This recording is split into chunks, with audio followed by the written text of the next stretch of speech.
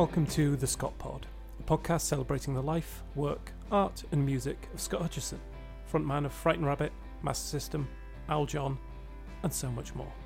Each episode of The Scott Pod features a discussion with a special guest, talking about what they've done to commemorate Scott or raise money for any of his worthy causes.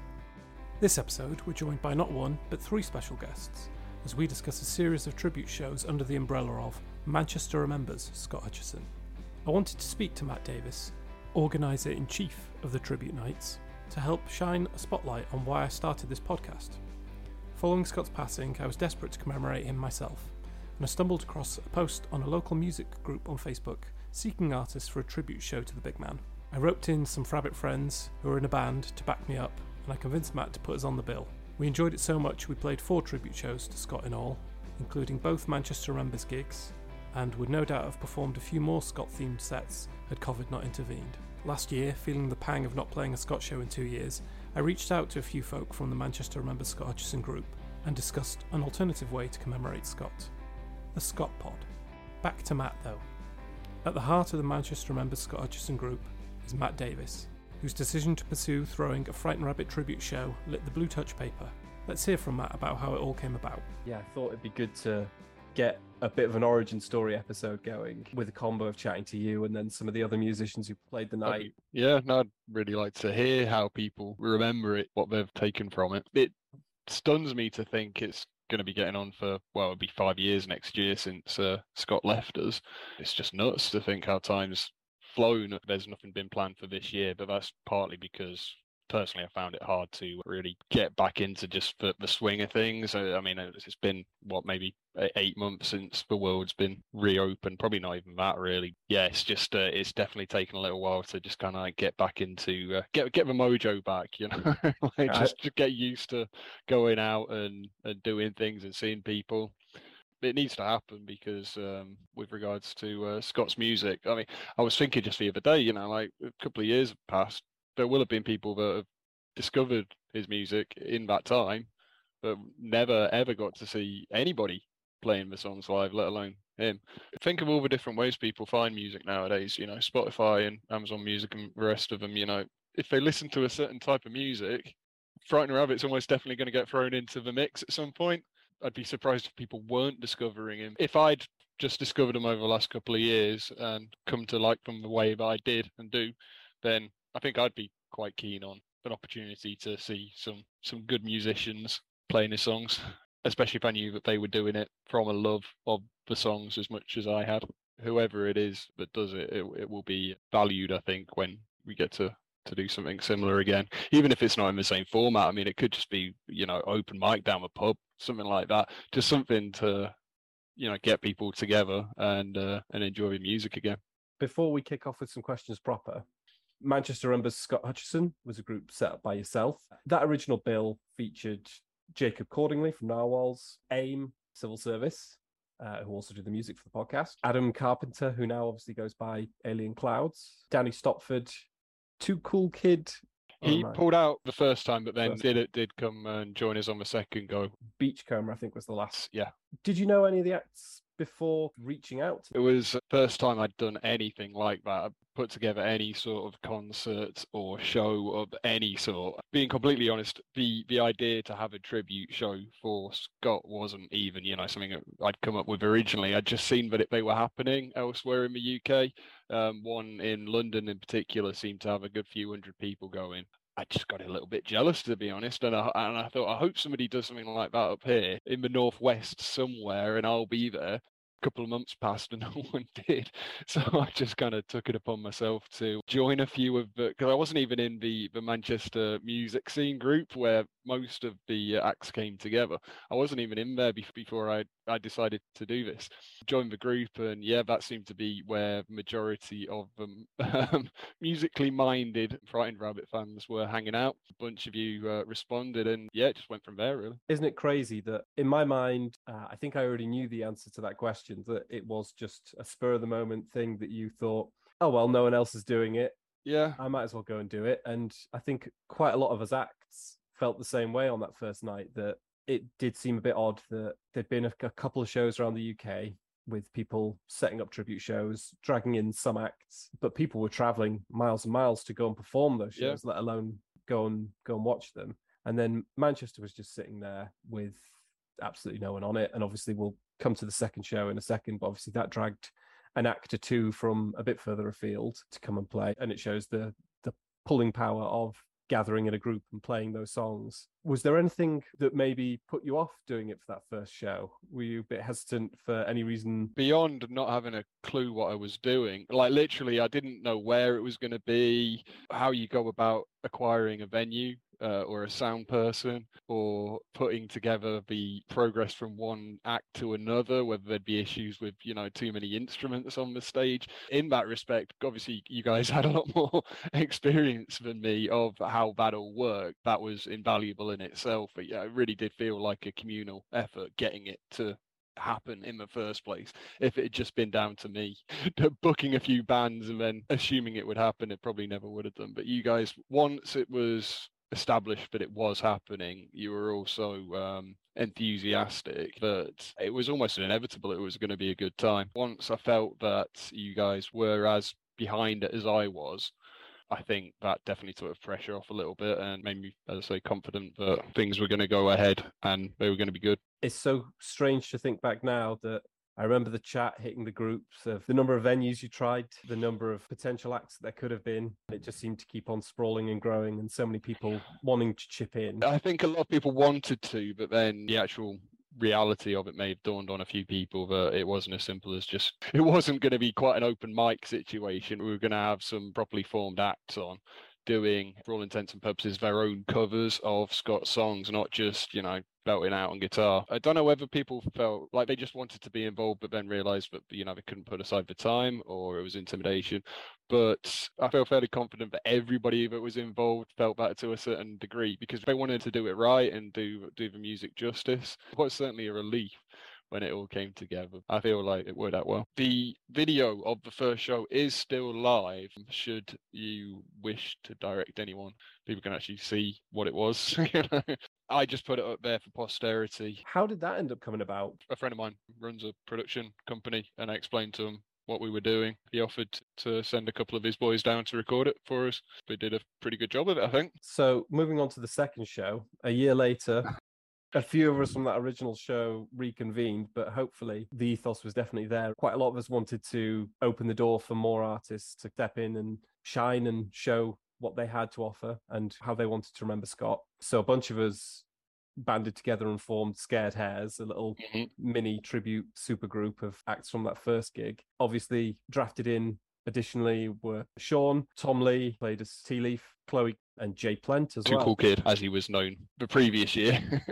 It really did feel like a step up in quality if the venue had changed just a little bit, with the stage getting built over with a staircase. Right at the end of that was an important moment, I think, for a lot of us. We have about 14 people all playing along to The Loneliness and the Scream right at the end. I've never seen that stage more packed. It was an incredible moment. We got dangerously close to having more people on stage than in the crowd. There was no plans to do a second show until it basically just became obvious for everybody involved. A good number of people that were involved or wanted to be involved but hadn't managed to make it that first year really wanted to do it again. And so we did. I feel like the second one was as much for the artist as it was for the crowd. And that's fine, because if nothing else, that's why we wanted to do it, was to not only have people hear Scott's music, but, to actually put together your own versions of it. I was glad I wasn't plugged in for Loneliness, but it was definitely nice to be there attempting to play guitar with you. We'll probably touch on this a little bit later on, but one of the changes I've made since then is that I've started to learn to play guitar, almost in the hope that, should we ever do it again, I might actually be in a place where I might be able to do a song of my own. There's certainly something to be said for connecting to the music by playing with it and interacting with it more so than just listening to it. I feel like I've come to appreciate the intricacies, I guess you could say, of his music more since I became more familiar with it through playing it. I can only assume that's one of the things that drove you and the other acts at the time, was to kind of connect to the music by playing it more. Certainly what I've seen and what we know has kind of spun off from those two shows. Obviously, many of the acts have ended up playing together again. I know you've stumbled down and seen a couple of us playing shows together here, there, and everywhere. Either that's our own stuff or also playing a host of Scott-related songs elsewhere. I know a couple of the acts who didn't know each other before the show have ended up on the same record label over at Bread Records in Manchester, which is excellent. Another couple of the acts, which is Alien Clouds, have both ended up on Extra Super Very Friends, Frightened Rabbit / Scott Hutchison compilation album, which obviously we will be talking about in other episodes. Amazing. But on top of a charity album for Tiny Changes, I know that a couple of the acts, including my band, have also played some further Tiny Changes fundraiser gigs. And indeed, we enjoyed playing with Adam Carpenter so much that I dragged him down and he ended up playing my wedding and playing some Scott songs there with us as well, which was loads of fun. Have you been keeping tabs on where all the artists have ended up and what they're doing now? As much as I can through the socials. Obviously, again, with the last couple of years, it's just been next to impossible to actually get out to see anyone for the reasons I would have done previously. Obviously, I've remained friends or connected with all the acts that have played one way or another on the social medias, and it has been really nice to see that there's been any remaining contact between any of the acts that, playing together, either in a Scott related capacity or even if, just going off and doing their own things. But equally, I guess I've never assumed that any success that I'm seeing from any of you guys is down to anything that I did, because I just remember, especially at the time of the first show, when your demo tapes came in or links to SoundCloud, things like that. I couldn't believe my luck, the talent that was offering to play this show that I was hoping might happen, and I might be able to bring to life. Being signed up to labels, getting onto tribute albums, anything like that, it's because you guys are as good as you are. Yeah, I've just been lucky to kind of be part of the story along the way. Well, too modest, Matt, too modest, because I think one thing that other chats in relation to this podcast have brought out is how strangely interconnected things are, and that absolutely, if Scott hadn't wrote the music he'd written, and if he hadn't connected with the people he'd connected with, which then kind of spins you off into a world of people he's collaborated with, or people who've then gone on to really appreciate his music and cover themselves, or play shows to raise money for Tiny Changes or other charities that he's been involved with. You don't get that web of stories and connections, which then post Scott's passing, we've ended up with friendships and collaborations and more stuff created, more charitable funds raised than I think Scott possibly could have imagined during his lifetime, just coming about through people taking chances and thinking, oh, I'll do something because no one else is doing it. And yeah, I think whilst you absolutely, you can sit back and be modest and think, oh, it had nothing to do with me, I do think there's something to be said for being the person who sticks their head above the parapet and doing something. So on behalf of all of us, thank you. Well, thank you. I'm just going to brag about some of the other stuff that people have done as well, because please, I'd love to hear it. Because if I don't get it down, it won't make the edit. On that subject of strange parallels of people doing things in an interconnected way and perhaps not realizing it, myself and Tom Lee ended up supporting Kevin Devine essentially two UK shows apart. I did the last date of one tour, or rather the band I was in did the last date of one tour, and then Tom opened up the next UK tour. George Gadd, who again interconnected with this story because he organized the Extra Super Very Friends compilation. The music scene, especially in England, where it's quite small, people end up being connected by something, and then you'll end up running into people and being like, oh, you did that thing with that person, I played with them a few shows back, we should play a show together sometimes. And people like you throwing shows just for the hell of it because it's something that you want to hear and do and be part of is where those connections first get made in a lot of cases. So I think that's really great. What was the biggest takeaway from those nights for you? Well, I'd be less worried to try something like that again and I don't mean specifically a musical performance, but anything where, you know, it's out of my comfort zone, that would be less of a concern going forward, because, you know, it's not going to be a complete disaster if it doesn't go exactly the way you want it to go, but the chances of it completely failing are fairly slim as well. So it's, you know, it's always worth a shot, whatever it is, especially if it's something that you would want to happen, you know, whether it's go to, buy, attend, you know, face the unknown a little bit more willingly and with, you know, less trepidation. I think that's great life advice for anyone, really, isn't it? Yeah, for probably. Again, going back to the second gig, even though we weren't able to put together quite as big a donation after that to Tiny Changes, or I say that the first donation actually went to Calm. I should be clear about that. Yeah, the second donation went to Tiny Changes, so it was a bit of a shame that, you know, on that first donation to Tiny Changes, we didn't have quite as much to give. But the show, as you've referred to it, the show itself was fantastic, and I went into it with so much more calmly than I did the first one, because I had that confidence that, you know, things would be okay, and I'd worked with you guys before. Yeah, the more you put yourself in these situations, the less it intimidates you, I guess.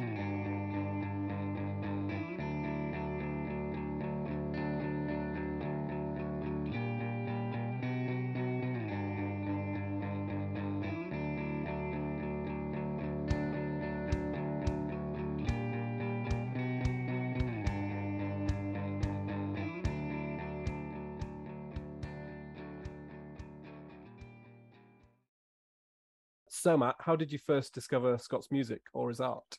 I was thinking about this because it was a while ago. So it was in my first proper job where I was allowed to wear headphones while I worked at an internet marketing agency.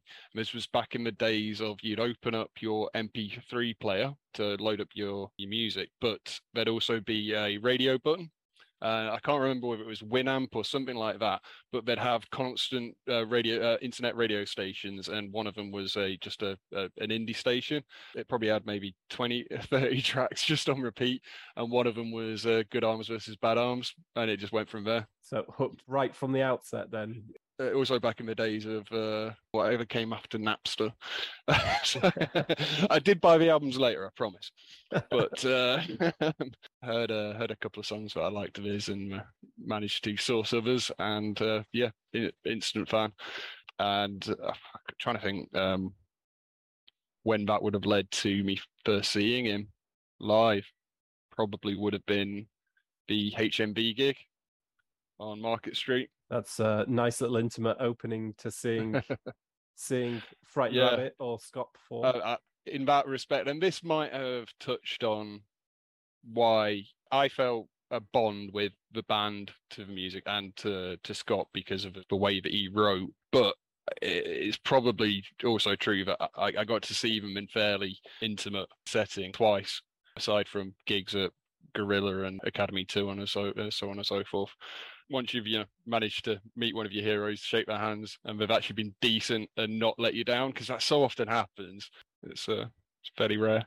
Very odd that the majority of people we've spoken to have that connection of intimate show, either the first time or certainly one of the times that they've seen them, and that seems to be the draw, that they've just had something such close quarters, and then I don't know whether that's just helps critical ear hearing everything a bit better, or whether it's just that personal connection that you almost feel that it builds on itself. Could like the music and still think the guy was a bit of a idiot, if that's the way you'd come across. If you respect the person as well as the art, I think it all adds up to something a little bit more. Because let's face it, we find this more and more as people get on social media and post on social media. Most celebrities, most artists, they're not great people. They're not necessarily people to look up to. And I get the feeling Scott himself would probably say, well, I'm not that person. He wrote all about his troubles. But you don't have to be somebody to look up to if you can just be somebody that people identify with, and know that for the most part you've got good intentions, and you're not out to to hurt people, hurt the world, get yours at the expense of other people's. But as I kind of alluded to earlier, you meet your heroes so often they let you down. Occasionally, one makes you think, actually, yeah, probably a decent person. Scott was certainly one of those. I think, again, there's something that's just come through in so many of the chats that when people do have that experience of meeting him, it does seem to be a common theme of, and I was shocked to find that he wasn't either what I thought he'd be and also was lovely, completely down to earth, so humble, so gracious. Do you have a favourite Scott album? If I said favourite album, it'd be unpopular opinion. It'd probably be Winter of Mixed Drinks, just because that was the one that hooked me most. I wouldn't say it's necessarily the best album, but just like sometimes your favourite film, isn't the best film ever. It's the one that kind of hooked you in as a kid or whatever, or just made you love a director or something like that. And for me, it was over the top production. But it's all the layers, the almost like Phil Spector type of excess of that album that really kind of got me listening to them. When I first heard Good Arms vs. Bad Arms, pretty sure both albums were out at the time. So when I did actually track down a copy of one of the albums, I think it would have been Winter of Mixed Drinks. And you might remember the one song I asked, but somebody was Foot Shooter. I wouldn't necessarily say that's my favourite of their songs, but it just seemed to be one that nobody was mentioning when everyone was deciding, I'm going to sing this one, I'm going to sing this one. It's like, guys, it's a brilliant song. No one's even mentioned. That'd have to be up there, potentially one of my favourites from that album, but also generally tricky one to play on guitar as well. Would you say it's still your favourite Scott song? I don't think I could pick one, because every time I'd pick, another one would come in and I'd be like, actually, no, hold on. So obviously we already discussed occasions where you managed to catch Frightened Rabbit live. Did you catch any other big Scott shows? So, yeah, I mentioned that there was a couple of small ones. So the one that really sticks out for me is one where I actually got to meet him, and that was at the XFM studios on Media City. I think it was the week of the release of a third album, which terribly is skipping my mind right now. Pedestrian Verse. They were promoting that. It was getting a lot of play on XFM at the time, which probably was no small coincidence. And he came and sang 4 songs for people who had been invited in. And I couldn't believe my luck. Essentially, the boss of the company I was working for at the time was on good terms with somebody at XFM, I think. Yeah, he was asked if he'd like to go to the gig, and either was too busy or didn't care, but he knew that I was a fan, and literally just said, Matt, do you want to go see Frightened Rabbit live at lunchtime? I was like, yes, I do. That sounds like something I want to do. Very gratefully took that opportunity. So that was a bizarre lunchtime. Dashing out of work to go and see pretty much my favourite band playing, a couple of feet in front of me. And like I say, got to meet him, said hello, all seemed like lovely lads, and then I went back to my desk. So there was that, and then the largest would have been at Green Man. I forget the year, but that was, something, seeing them on the main stage there. Was it Green Man? It wasn't Green Man, so it was End of a Road. Sorry, yes, there we go. One year we decided to do End of a Road, and the fact that Frightened Rabbit was playing, come to think of it, probably would have influenced that decision. Just seeing them on such a massive stage in front of such a massive crowd, as loud as they were, that was a good time. End of a Road that same year. If you search YouTube for Scott Hutchison, one of the first results is him playing at End of a Road, just him and his guitar. At End of a Road, they do impromptu things in the middle of the forest, like a cappella, I guess is it called, or at least unplugged performances. And I was just hanging around at the right time, right place, and he just wanders out with his guitar. It's beautiful. Beautiful little moment. Is that where he swears in front of the child? Yes, exactly. Yeah. I suppose that links us quite nicely into, do you have a favourite memory of Scott that you'd like to share? Yeah. Probably shaking his hand. He was always funny on stage. It'd be hard to remember every time he made me laugh at one of his shows, but never forget just that lunchtime popping over and meeting one of my heroes. Are there any tiny changes that you're currently working towards? I'd like to get to work on a gig for next year, but I'm not currently at it. I mean, biggest thing for me relating to Scott and Scott's music is learning to play guitar and hopefully, possibly, maybe one day doing something similar to what you guys did, but the shows that we did previously. Still a way to go before I'm confident enough to do that. Awesome. Have you done anything else to commemorate Scott? Joined in on the Scott's Bench group as that was happening, and fully intend to take a trip up to see one or both of the benches that they managed to build using the money that was generated from that. Yeah, that'd be something I was engaged in, and now it's pretty much done, and now I'd like to see the results. It looks so good. Many of the Frightened Rabbit communities have taken to commemorating Scott in unique ways, from stickers to listening parties, street art, and visitings to his benches across the world now, along with tribute shows, craft sales, and alike. Is there any other things that you've seen in the general Frightened Rabbit groups that you're tempted to be part of? Any kind of desire to pick anything up? Not long after Scott left us, I got myself the tattoo that a lot of people have. So that's my way of carrying something of him, of my experience of, being a fan with me. Don't really feel the need to wear anything else. That's mine. Got it down here. Ace. I wanted it to come out naturally as well. I should also mention that I've done a shout out with the first episode going out for if people have tattoos that they wouldn't mind sharing pictures of. If you've seen what the website looks like at the moment, or if you get a chance to down the line, at the moment it's loads of little collage images of Scott, but the aim is to replace most, all at some point maybe, with community tattoo submissions. I mean, it would be awesome if we got enough to do a collage of his tattoo with other people's tattoos. But certainly, I think it'd just be a lot of fun to have a whole bunch of submissions. So do take a look, and if you fancy being part of it, there's no pressure, but it's going to be a funny one, I think. A very very fleshy wall. We've been trying to think of ways to make it less look like a scene from Dexter. Yeah.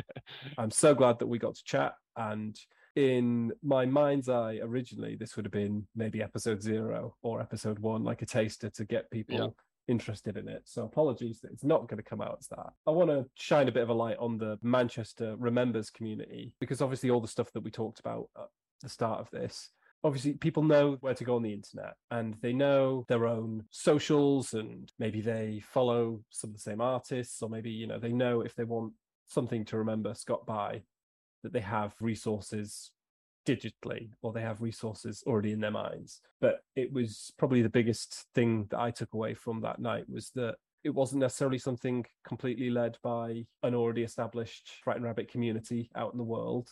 It was just a group of musicians all in the same place who fancied doing something to commemorate. It was a guy who took a punt thinking, I could do that because no one else is doing it. And what it led to was a bunch of friendships forming, bunch of people going on to collaborate and do more stuff together. And ultimately this podcast coming out of it, it's going to be loads of fun piecing together a bit of a jigsaw, putting it out as an episode and saying to people, hey, you know about that Frightened Rabbit group, and you know about these people who either cover the band a lot, or they talked about the band a lot, or whatever. Why not throw it open to your local music group? If there's fellow fans, or if you know people that are fans, go out and do what Matt did. Take a punt, find a venue, find some bands, make some money for tiny changes. The listener spread so far has been interesting. Should we say that? I was expecting way more UK. Oh no, they are huge. Well, relatively speaking, huge in America. I think the style really appeals to a particular sector of listeners out there. Well, I mean, if you think about it, they're regularly mentioned alongside huge American acts. Like I remember actually going right back to the start of the conversation, Arcade Fire was one of the bands that were being played alongside on that radio station I mentioned, and that would have been round about the time that they were kicking off, and deservedly so. And they will be mentioned and played alongside similar acts still. So it doesn't surprise me that they have a large American following, because they get played alongside so many acts that hail from there. Fingers crossed. Before we finish, just to touch on what you were just saying about what the gigs brought for you and for the other acts, and also for me. But what I kind of took away from the most was that everyone's got a way of accessing Scott's music. For me, it was always about the gigs. I'd never missed when he came to Manchester. And one of the reasons I wanted to do it in Manchester was because if he was ever touring, he'd always come to Manchester. It seemed like a couple of times a year at one point, I think he actually came round. I was really sore after having just said I'd never miss a gig. And then I found out that they'd done the 10-year anniversary gig for Midnight Organ Fight. And yeah, would have absolutely loved to have been there. Would have done anything, and then just found out like literally a week after that, yeah, it had been and gone. And then it wasn't long after that, but the other news came through. It feels like that music's meant to be heard with other people and sang along to, mosh to, dance to, whatever it is you're doing. You're just shouting, whatever it is. It's meant to be heard with other people, and we'll never get it as it was, but it's certainly no bad thing to be able to get people together to play and listen to those songs in a live environment. Needs to happen again. That was absolutely gold. Thank you again for today. Cheers, Alex. All right, nice one, man. Cheers, Matt. Have a good one. Cheers. See you later.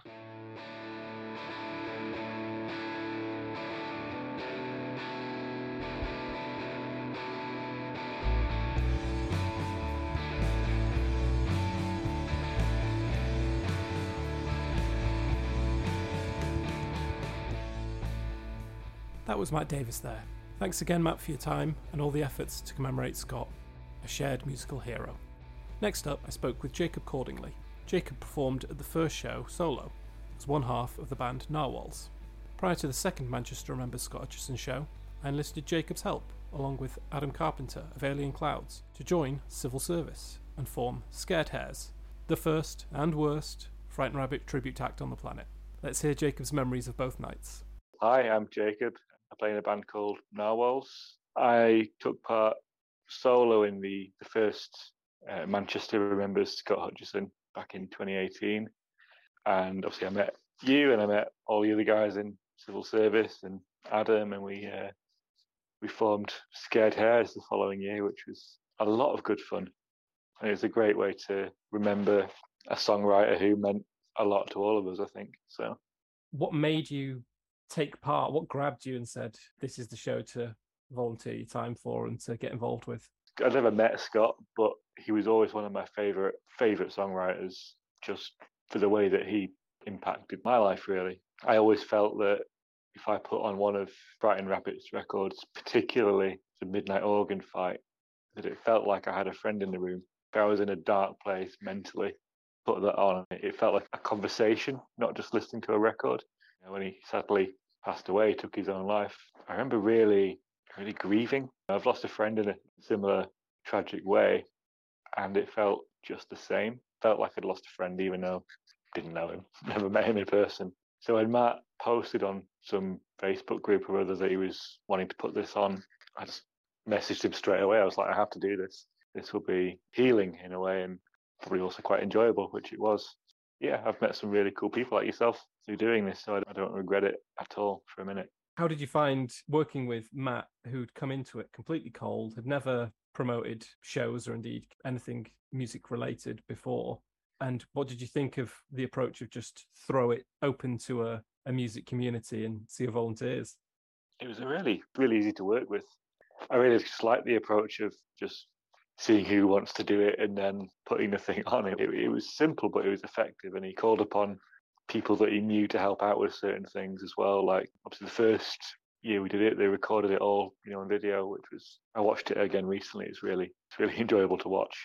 Do you remember what you played when you were playing solo at the first show? So I definitely did Good Arms versus Bad Arms, Head Rolls Off, Roadless, which is from one of their EPs, which I don't think I'd even listened to before Scott had died, and I heard it and I was like, this is brilliant, playing that. And I fucked up an Al John song as well, I think. Is it Los Angeles Please Be Kind, or was it? No, it was A Good Reason to Grow Old. I messed it up. You can watch that on YouTube. It's 100% the thing. I'm sure you've done it as well. If you go to a gig and the singer messes up on stage and maybe sings the wrong verse or whatever, it is impossible to know what the right lyrics are then, because they've put the wrong lyrics in your head and all you can think about is the verse they've just sung. Feel for any artist who forgets the words on stage, because that was my modus operandi when I was a front man who had to sing. Yeah, You probably remember I had a lot of cheat sheets. You did, yeah, yeah. I mean, I guess in your normal band, you don't have lyrics at all, do you? My favourite thing about the new stuff, first Rabbit gig, I wasn't in civil service at the time, and I basically roped them in to help me with performing some band stuff, mainly because when Matt first put the call out, I'd noticed that a lot of people who'd signed up, it's all solo artists and singer-songwriters, and I absolutely love that, and I think it's the perfect style for covering Scott stuff, for sure. But it did feel like there was an opening to do some of the heavier bandy stuff, especially I think we opened up with stuff off Sing the Greys, and we definitely had a ethos. You finished with Master System, didn't you? Bird is Bored, which we then did the following year. Such a fun song to play. And it's one of those moments where you realise, hey, I love playing with these guys. And at the time they were talking about drafting in another member, and I was like, well, here's the audition then, let's see how this goes. Yeah. I suppose that takes us quite nicely on to, we played those two shows together and we've stayed in contact. I know there's quite a few from the two shows who've roughly stayed in contact with each other in one form or another. It hasn't gone unnoticed, and it's definitely going to be a bit of a theme that there is some connections within the music scene that I think have developed as a result of those two shows. Oh, definitely, yeah. Oh, I know that he wasn't there, but I don't think I would have heard of the record label that we're now on in Narwhals without those shows. One person that came to those shows is on the label too, and so I wouldn't have even known about them. Yeah, it's been all sorts of come about because of it. I think Scared Hares was just such a really fun thing to do with you guys, and I'd love to do that again. The most positive thing for me out of that second show especially was, I know Matt was a little disappointed that the figures and the amount that he was able to donate in the second show wasn't the same as the first, which going into it, I think we all kind of felt that the first show felt like the outpouring that a lot of people needed. And the second show probably came at that point of time where people were a bit circumspect as to, do you keep on using this form to celebrate Scott, or do you go on to doing different things? And it did feel like around the country, around the world, there wasn't the same second birthday hit, and there wasn't tribute shows going on in places. It was more bands just doing their normal stuff, but playing the occasional cover, or if they went up and played Glasgow or Edinburgh, then they'd play a cover. But you wouldn't necessarily see it in Modern Place every day unless you're at Twilight Sideshow. Matt was brave and thought, let's do it. And I felt like that second show, the quality was such a big step up. Yeah, absolutely fantastic artists at second one. Not to disparage anyone who played the first show at all, because I thought everyone, for short time frame and probably limited knowledge of the source material in terms of covering it, because it was a little bit thrown together. As you can see on the video, everyone did really well. It's that the second show, it felt like there were some great artists and we threw our stuff together in a bit of a rush, but also it came out so well and felt like completely natural, to the extent that we were able to just drag up 2 extra musicians on the night last minute to come and jump up on stage and play the last song with us. It was more than 2. I think there's quite a bunch of us, wasn't there, in that final song? More on stage than in the crowd. Yeah, probably. I think even Matt was playing. It was one of those songs where you can just play a D chord and bash your way through it a little bit, can't you? I felt like it became such excellent fun. Yeah. It felt that it was, it's a shame that the audiences weren't the other way around, for sure. But I'm so glad the people that were there got like a really good representation of Scott's stuff through all the acts and all the songs covered. I think what I loved about both shows was when you're singing and everyone else in the room is singing along, not just in the final song where we all did together, but I can remember during the first one in particular, I was playing Good Arms and the whole room was just singing along to it. It doesn't come out on the video because obviously there's no mics on the audience, but it was kind of an amazing feeling, really, that. And it definitely happened in the second one as well. That feeling of community and camaraderie, and you're all there for one reason, to remember the music of someone that was pretty much universally adored by everyone in that room. Obviously, you got to play some absolute classics, both at the first. I mean, I thought your first set, I was angrily sitting, reading people submitting songs, going, oh, I wish we thought to cover that one, or, oh, that would have been a great one to do.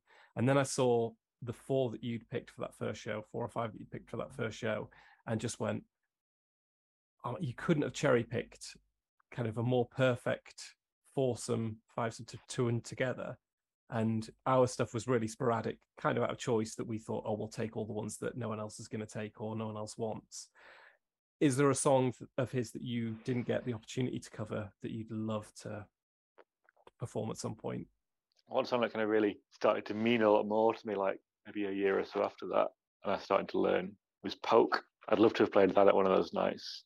I did actually recently record a cover of Poke last year actually, there was some guy in the Frightened Rabbit, the fan group on Facebook. Some guy who was wanting to record covers for his music tech course.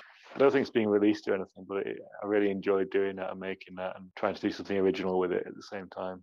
I'm not the sort of person that ever covers anything, like for like, really. I'll always try and do something unique with it and make it a bit different. Well, I'm not Scottish for a start. To me, the point of covering a song is to put your own take on it. If there's a cover that's exactly the same, I won't really like it. I mean, I thought you did that great at night one, and I felt like we did that enough with Scared Hares night two that it definitely felt like a garage band, jam band orchestration of a very different set of songs for sure. Oh yeah, definitely, yeah. And I loved the fact that Oil Slick ended up sounding like it was Midnight Organ Fight era almost, because it was kind of like shambly guitars. A little bit scatty around the edges, which probably was helped by the fact I couldn't really play it properly. So. Don't let Adam hear you. Obviously, your label mate now. He is, yeah. Not really got to know my label mates very much, just because I've not really been out socialising very much the last couple of years. Hopefully there's more to come with that. If there's a vague interest, then I'm sure we'll have a look around the date and try and cobble something together. Yeah, I'd definitely be up for it. I'm gonna, if it's on and it's a date I can do, then I'll turn up, definitely. I'd love to do something again like that.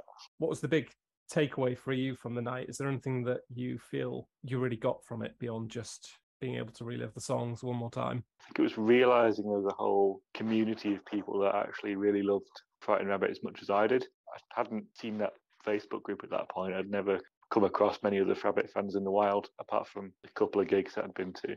So it was really nice just to kind of feel part of that sense of community around it, which was really enjoyable. Meeting all these fabulous musicians, getting to enjoy not just performing myself, but watching everyone else's sets, really having a very good time singing along, just enjoying the evening, I guess. And learning that Iron Brew is a tropical drink. That was What are you up to now? Where's life taken you since those Scott shows? And have you done anything else to commemorate Scott? So we decided as a band a couple of years ago now that any money we make from our first album, little streaming revenues we get, go to Tiny Changes. We are also in the process of working on our second album at the moment. And like everything we do, it's very slow progress. We're getting there with that, coming together.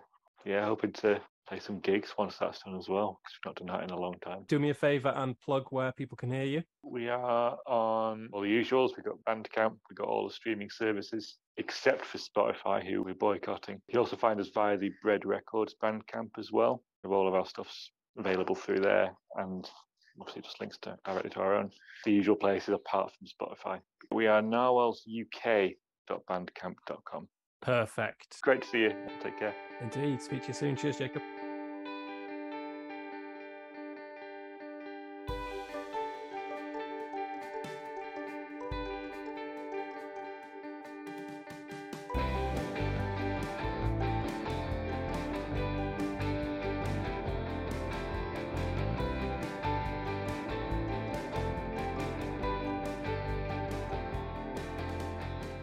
That was Jacob from Narwhals there. Thanks again, Jacob, for your time. Really appreciate it. Go check out Narwhals across social media and maybe consider buying their record. Every little helps Tiny Changes, right? Next up, we're speaking to Fran Atkinson from the band Civil Service, my band. I'm going to speak to Fran about what it was like to play as Civil Service at Manchester Remembers Scott Hutchison show number 1, and then what it was like to reform under the name Scared Hares for Manchester Remembers Scott Hutchison show number 2, assisted by Adam Carpenter from Alien Clouds, and Jacob Cordingley from Narwhals. Let's hear from Fran now. Fran, welcome to the podcast. A nice weird situation. Always fun to be chatting with you, one of the bandmates, one of the original Scared Hares members. Let's go right back to the beginning. Manchester Remembers Scott Hutchison, gig number 1, September 2018. How did you first find out about it?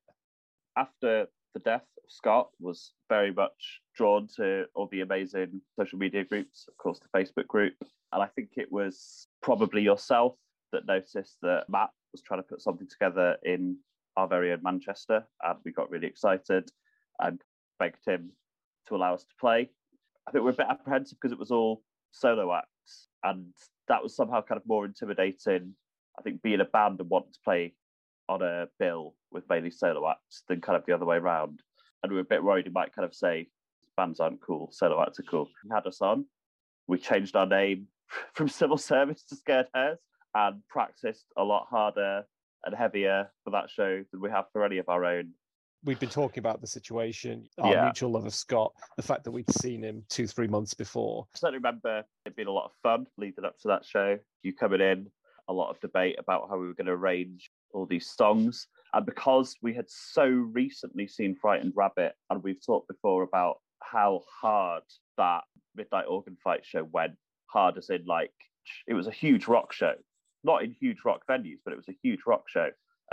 Bigger than it like needed to be, just massively, massively polished and professional and dazzling and amazing. And it could have just been Scott with a guitar, and that would have been equally brilliant.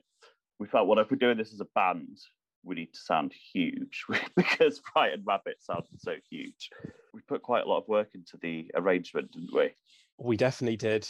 Let's reel off some songs that we think we played. Yes, we played The Greys because it was relatively easy. I'm sure Scott won't mind people posthumously continuing to take the mick out of The Greys. It's one of the easiest songs to play that I've ever played, but also we could have a lot of fun with it. We were adding in little extra bits and slides and that. It gave us a lot of opportunity to dance around a bit and get the right mood for the gig. Anytime a gig gets launched with first album track from a band who have 5 or 6 albums, if you're in the audience and that is a band you love, you're instantly engaged with it. And I was hoping that was the vibe that would translate across to the audience, that we weren't there to be morose. We played some hard-hitting songs, but we didn't play the hard-hitting songs, the really deep-cut ones that perhaps some of the other artists that night played. Instead, we went for, I want to say, the fun, dark songs. I would agree with that, yeah. It was all building up towards playing, spoiler alert, Loneliness and the Scream last, and we know we wanted that to be big and festivally because we've seen it like that so many times. We played happy and raucous, didn't we? So what else can you remember playing from that first show? We definitely did Oil Slick. We hopped on at the end of Adam. We'd rehearsed this a couple of times. And of course, in your head, that's like we're going to jump out of a curtain and we're all plugged in and we just start playing with Adam. And then in reality, it was Gulliver's, which is a fantastic venue. But to get on stage, you have to weave your way through the crowd. So I think we were setting up for kind of about 2 minutes behind Adam. But we got the cue. We came in at the right time. And then we went into that. We played The Greys. What else did we play? I remember you doing Die Like a Rich Boy. Did we rehearse Lump Street? We did Lump Street. We did Lump Street. Yeah. With a synthesizer?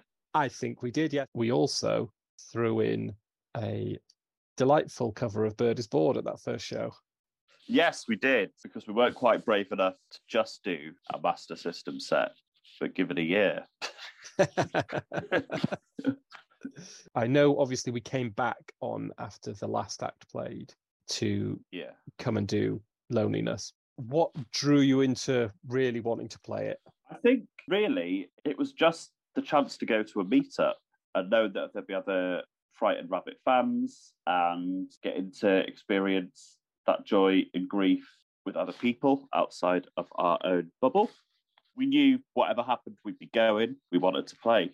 And we met so many lovely, amazing people that night. Definitely everything that we imagined came true. What was your highlight of the evening outside of playing? I really enjoyed Adam Carpenter's set. I think he sings with a lot of honesty and emotion. He's clearly someone who is never afraid to put himself out there in his own performances, and he was kind of putting himself out there through the lyrics and music of Scott on that stage, and you could just tell how genuine he was, and he's an absolutely lovely guy, and became very good friends after that show. His set was definitely a highlight for me. It's been great to see him so many other times since. Moving on to the second show, Manchester Remembers Scott Hutchison, show number 2 in September 2019.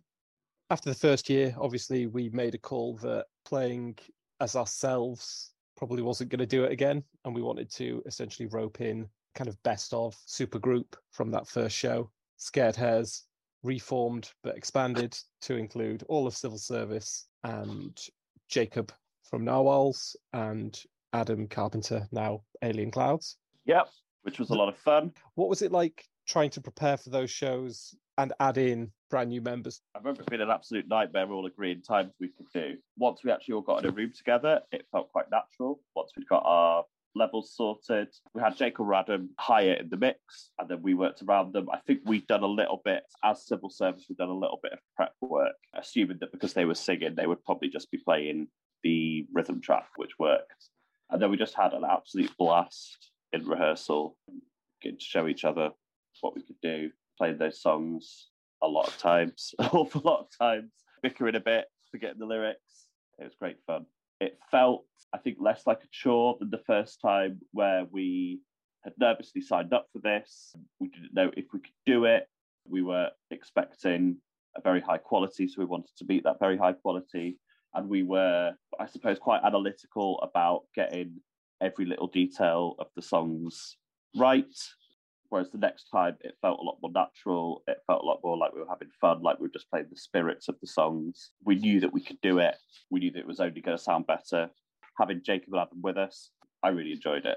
It was a shame after we did the show that we couldn't meet up and do that more. Do you remember what we played at that second show? Modern Leper? I know we practiced it. Holy. Oh, we did do Holy. Yes, we definitely did Holy, because that's a lot of fun to play. I think we might have revisited the Greys again, and Oil Slick finished with Loneliness. It's one of those where you played something kind of quite twinkly in the background. If that's coming through full blast to the front of the crowd, it's going to sound terrible. And if it's buried in the background beneath Jacob's lovely guitar and singing, it's going to sound absolutely brilliant. I'm sure we put some more Master System songs in. So did we do Bird, Old Team? We did do Old Team. Oh, we did Must Try Harder, which we play in a post-rock come shoegaze band, and playing that riff to Must Try Harder is the shoegaziest thing I've ever done. It was brilliant. It bleeds the Lockie Brothers, doesn't it? Has a real feel of Minor Victories. Oh, absolutely, yeah. Because it's Scott. You can't just bury his vocals. I had a lot of fun playing the Master System songs. I know we kind of set out on the journey to play that second show with a mindset of maybe we'll just be the Master System covers band. Yeah, it's what the world wanted. Was there any particular highlights of the set that we played that second show? Must Try Harder was really, really fun for me. I think in terms of fan reception, I think Oil Slick went down really well. People had probably seen it the year before with Adam at the front, and he did a really good job with that song. And you could tell that that's absolutely one of his favourite Frightened Rabbit songs. So I think that one went really, really well. And then obviously we had the big finish, and the first year we'd kind of maybe played around with just dragging a couple of other musicians on stage, or, you know, dragging Adam back up. But obviously we didn't really know anyone. The second show, we finished with Loneliness and the Scream, and about half of the musicians, if not more, grabbed guitars. It was absolutely rammed, wasn't it? And I have no idea who ended up sort of being plugged in or not. And we were all bumping shoulders and heads, and it was absolutely fantastic. It was amazing. I remember doing the thing that I always do at gigs. I snapped a string in the lead up to that song, so I deliberately unplugged myself and gave someone else my amp. Everyone belted along with the whoa-whoa-whoas. Yeah, it was fantastic. It was like the end of a Live Aid show, or something better than that. What was it like working with Matt? Matt was just fantastic. So obviously, what was so brilliant is it wasn't some kind of cash in from a local promoter seeing which musicians died this week. Matt was just a massive Frightened Rabbit fan who wanted to do something. I don't believe he plays in an act himself, although he does play a bit of guitar. So it wasn't about putting himself on as a headliner and finding a load of people to come along and flesh out the numbers. It was just about he wanted to do something to remember Scott, and he put on the gig, and he was just a really, really nice guy, really, really friendly, incredibly tall man. And yeah, and he did an absolutely fantastic job. Very, very modest. I think he had to be forced to even acknowledge it was him that had organised it and say a few words at the end of the show. Was it on the first night? On the first year, rather? Yeah, so it just shows a man with really, really good intentions. All credit to him. How did you discover Scott's music? By talking to the typical pretentious indie girl at my school who was in the year above me. I think at the time I was big into Manic Street Preachers. She was like, hey, you like Manic Street Preachers? Do you like, she didn't say Frightened Rabbit here, she said Fat Cat Records. Gotta say, at the time, didn't really know like what a record label was. The idea that like a record label would have a selection of bands that you knew were going to be good, and I was just like, I don't know what that is. And just like Fat Cat Records, they've got some great bands on, like Frightened Rabbit. Found out about them, listened to that super early demo of Be Less Rude, which was charming as anything, and then didn't really pay attention until 2008. I went to see Biffy Clyro at Brixton Academy back when they were like consistently good, and that was still the best Biffy show I've ever been to. And Frightened Rabbit were opening. It was peak Midnight Organ Fight time for them. Huge show for them, and yeah, they were just amazing, absolutely brilliant. Brought the house down. Managed to rock out. When you saw them with Biffy, was that seeing them prior to hearing Midnight Organ Fight? It was. I had really only heard Be Less Rude, which they didn't play. And I was kind of like, what's going on? Like, that's clearly their biggest hit. Like, that's the song that's going to make them huge. But yeah, I mean, I'm pretty sure I went and got Midnight Organ Fight a week or so after. Have you done anything else to commemorate Scott? We did a couple of extra shows. One was Leeds, an absolute fan-only bonus. That was a really fun show. And then we had a low-key last-minute show we did in Manchester at the fantastic Fuel Bar. Did we decide to play an acoustic song from our own band? We did indeed. Which is about 10 minutes long. So we made people sit through that, and then we played a few more songs with Adam again, and that was a really nice show.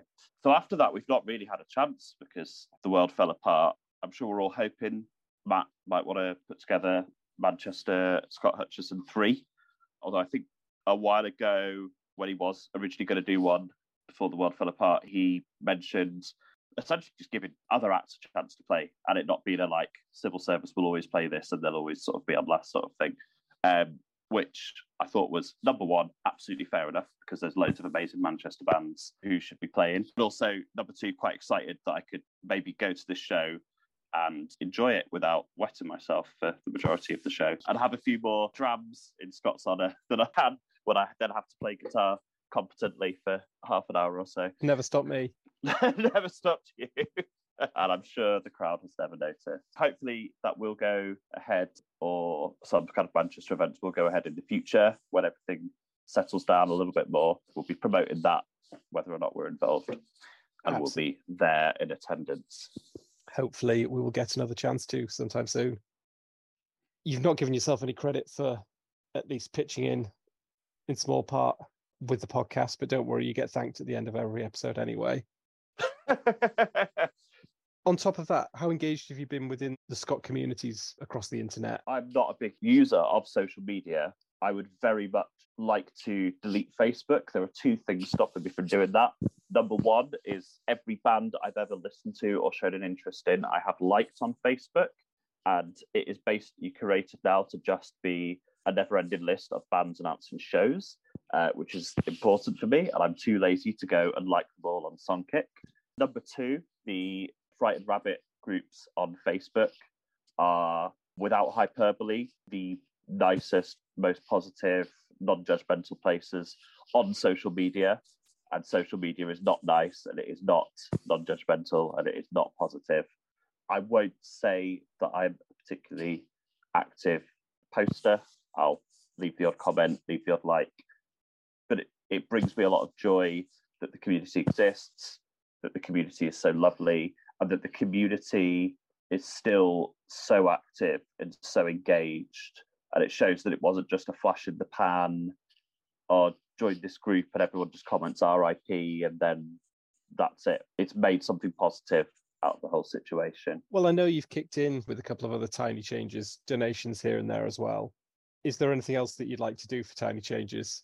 At the moment, our band, we've not done our own local shows for a while, but definitely once we've got new stuff recorded and we're looking at doing release shows, hometown Manchester shows, we've always been very big on being essentially a non-profit band. We are far from making any profit whatsoever. At the moment, because of the situation in Ukraine, we have given pretty much all of our music sales and our ticket sales profits to that cause, to the Disasters Committee fundraiser.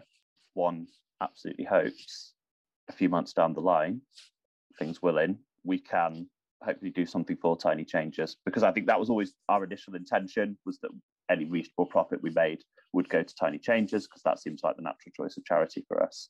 Tiny Changes shows in the future.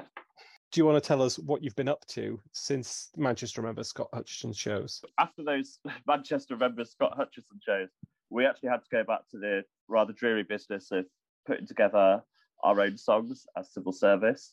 It's really hard when someone hasn't already written the songs for you. COVID hit, and then we came back with a kind of renewed vigour. We put an EP out early this year. The band's called Civil Service. The EP is called Life, Death, and it's a very morbid and also very joyous concept EP about the process of life all the way through to death. So we start with birth, we've got the teenage years, we've got the work years, we've got retirement. The last track is about death, which has affected some of the band, as it has many people, over the last couple of years. So that's out.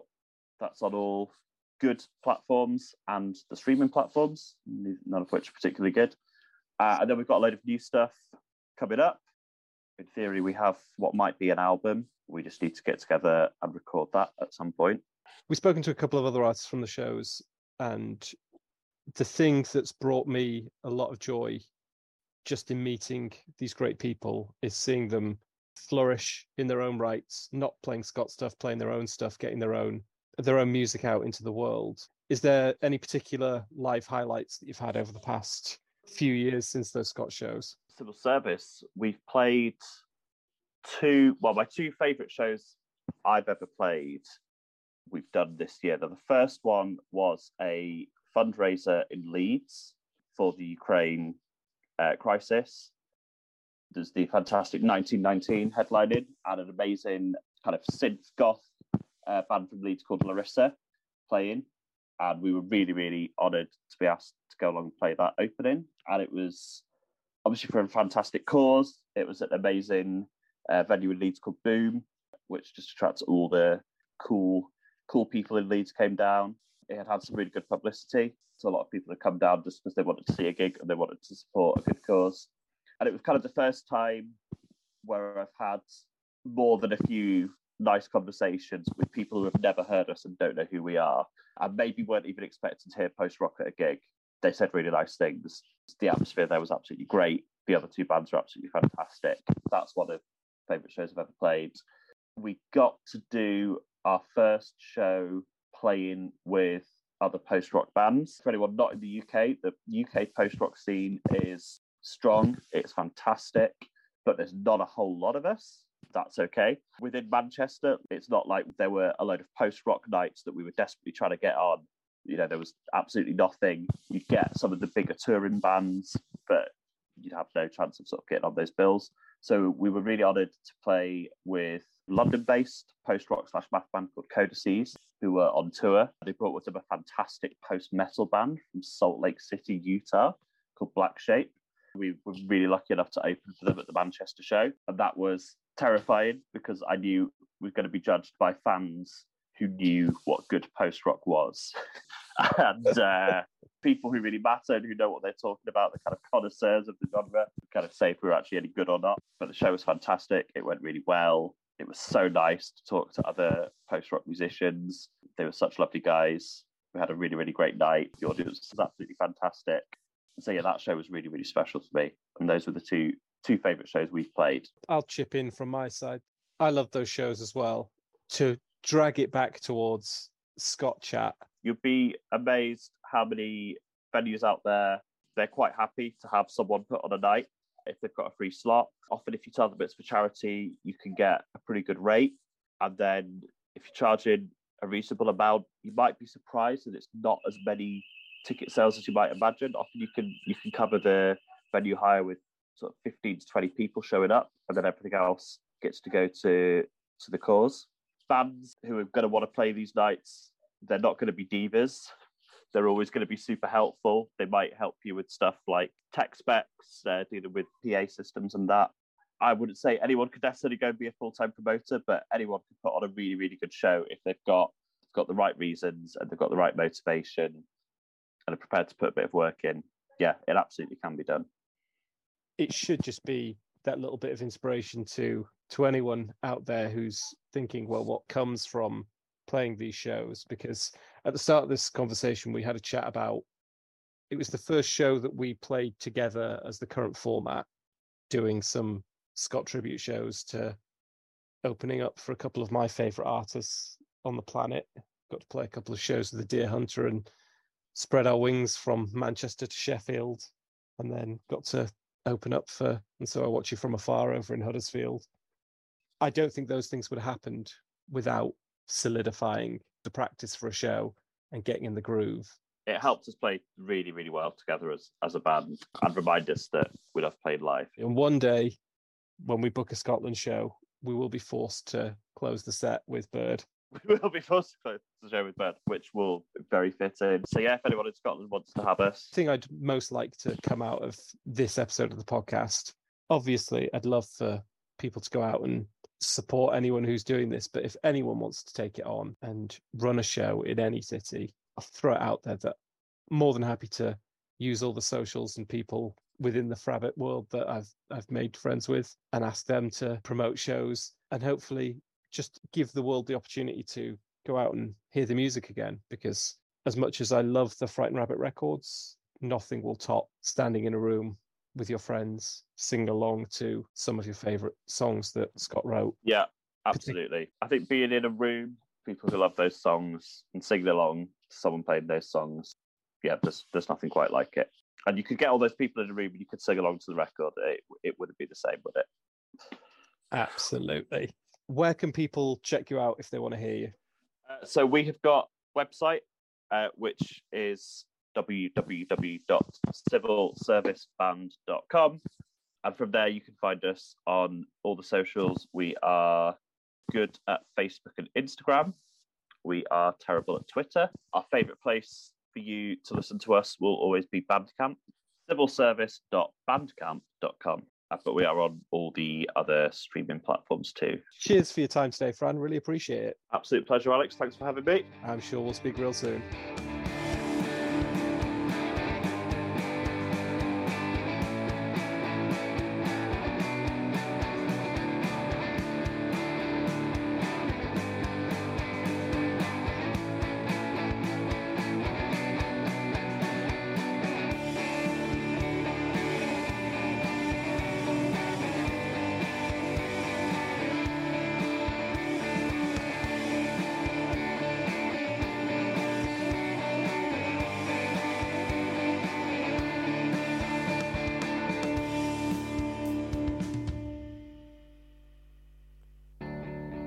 That was Fran Atkinson there.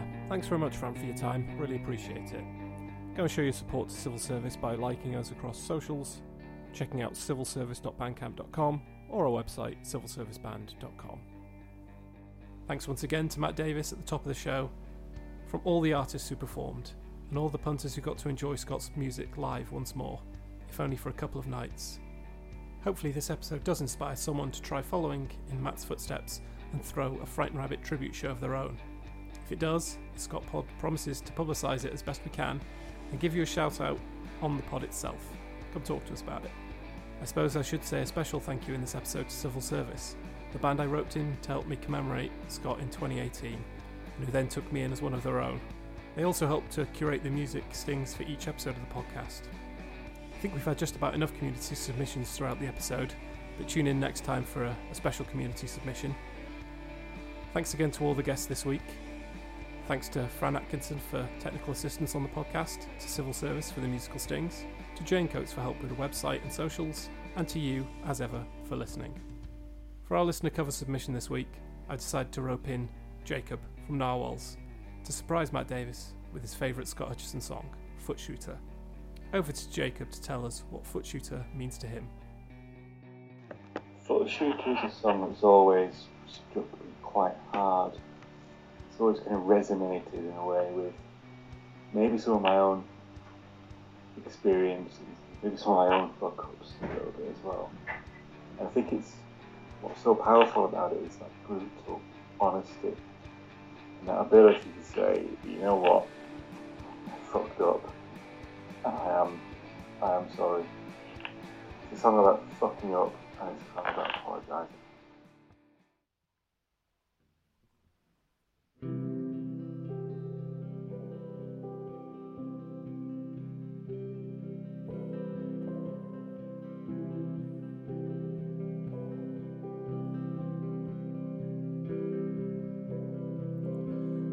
booze in my blood runs fast and loud, and my brain shoots down to my mouth. So whatever I think,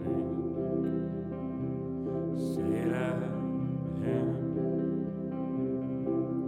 When the dam bursts open and you're drowned out, boy, better go outside, sit in your boat and wait till you get washed away.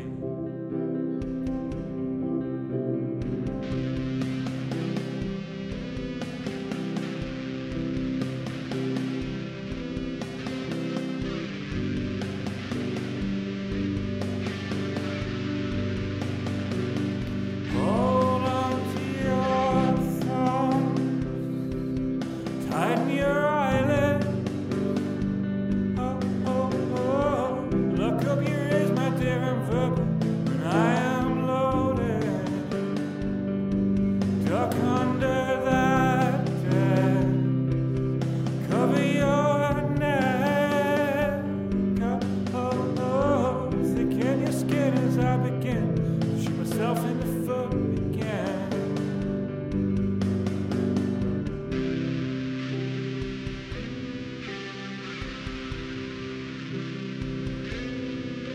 And as the body succumbs and my mouth goes numb, I'm limp out to the sound of the breaking of broken toes. A vandal spoke, and in the stark and sober and dry sunlight I will blink my eyes and hold the blinking erase all the shit that I said and did.